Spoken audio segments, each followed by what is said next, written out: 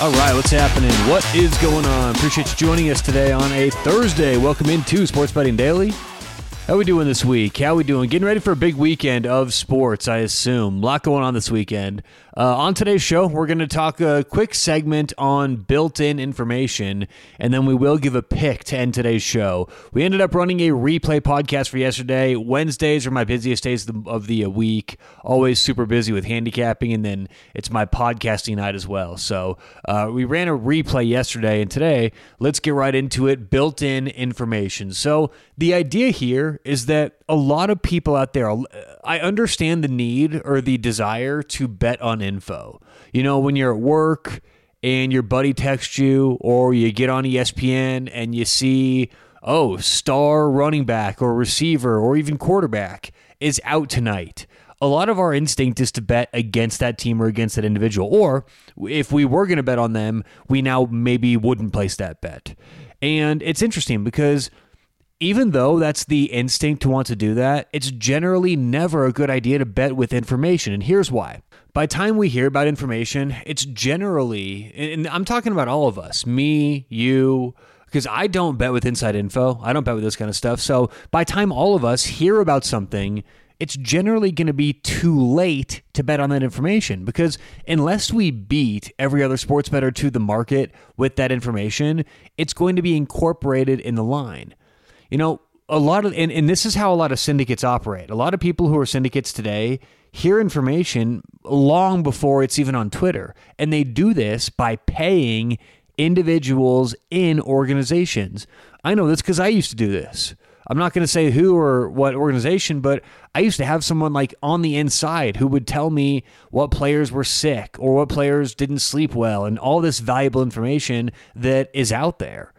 And so when you hear, oh, this running back is out today, and everyone rushes to bet against that team, it's not just against that team. It's either maybe you want to take the backup over in yards, right? Or the backup to score a touchdown now. Whatever the derivatives or related markets are, it's all going to be watered down because those who affect the lines got the information and bet it immediately. See, a lot of people, let's say like the Aaron Rodgers injury, right? And maybe this isn't a great example because Zach Wilson's absolute trash. So let's use another example. Let's say like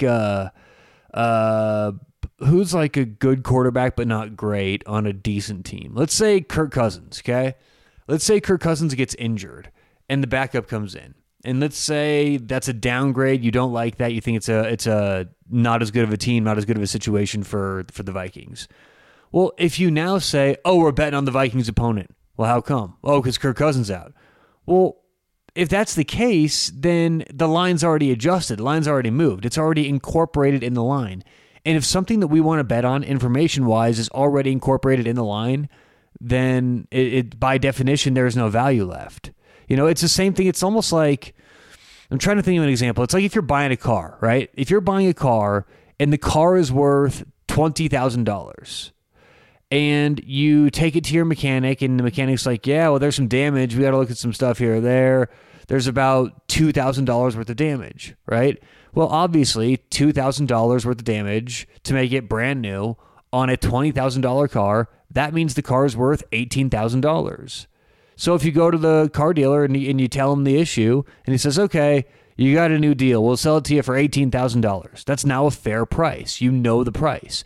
If he says, okay, we'll sell it to you for $17,000, you now know you're getting a good deal. You'll spend the $17,000, you'll get the maintenance done for $2,000, and you'll have $1,000 left over, right? And if the car dealer says, yeah, well, we'll sell it to you for $19,000, you know it's not a good deal. It's the same thing with betting sports. Once we know what the price should be for Aaron Rodgers being out, or you know, any player in the league, Patrick Mahomes or whoever, once they're out and we know what they should be worth, if the line's already moved that much, there's no value left. So all of this comes back to betting with information. If you're betting with something you read on Twitter about a player being injured, being hurt, being out, yes, it may impact the line a little bit, but if it does impact the line, it doesn't give you a reason to bet on or against something because it's already being impacted in the line and in the price. So overall, be careful betting on information. Generally speaking, the line's already moved and incorporated whatever you think you're betting on, getting some kind of an edge.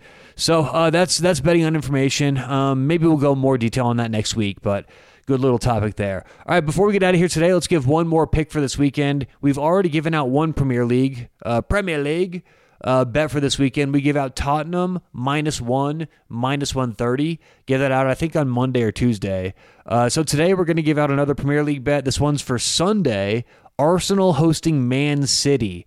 So Arsenal hosting Manchester City, by far the biggest game of the weekend in the Premier League. We're going to take Man City, draw no bet, -130. Obviously, that means if it ends in a draw or a tie, we get our money back. -130, we'll take Man City. A lot of this is just my pure power rankings. I think Arsenal's still... The market's incorporating way too much of last season in Arsenal's power ratings. I think this is a good, if not great team, and I still think Arsenal finishes top 4, gets European Champions League next year, but this price at home, +190 for Arsenal, +230 for the tie, +140 Man City on the three-way money line, I think it's a little too generous for the home team here. Man City also coming off that shocking loss last week at Wolves. Pep Guardiola has never lost 2 games in a row in the Premier League. As a matter of fact, I went back and looked. When's the last time Manchester City as a team has lost 2 in a row in the Premier League? And it was the last game of the 15-16 season and the first game of the 16-17 season. Guess when Pep took over? In the first game of the 2016 season, right? So he was here for that first loss. It was Man City at Leicester.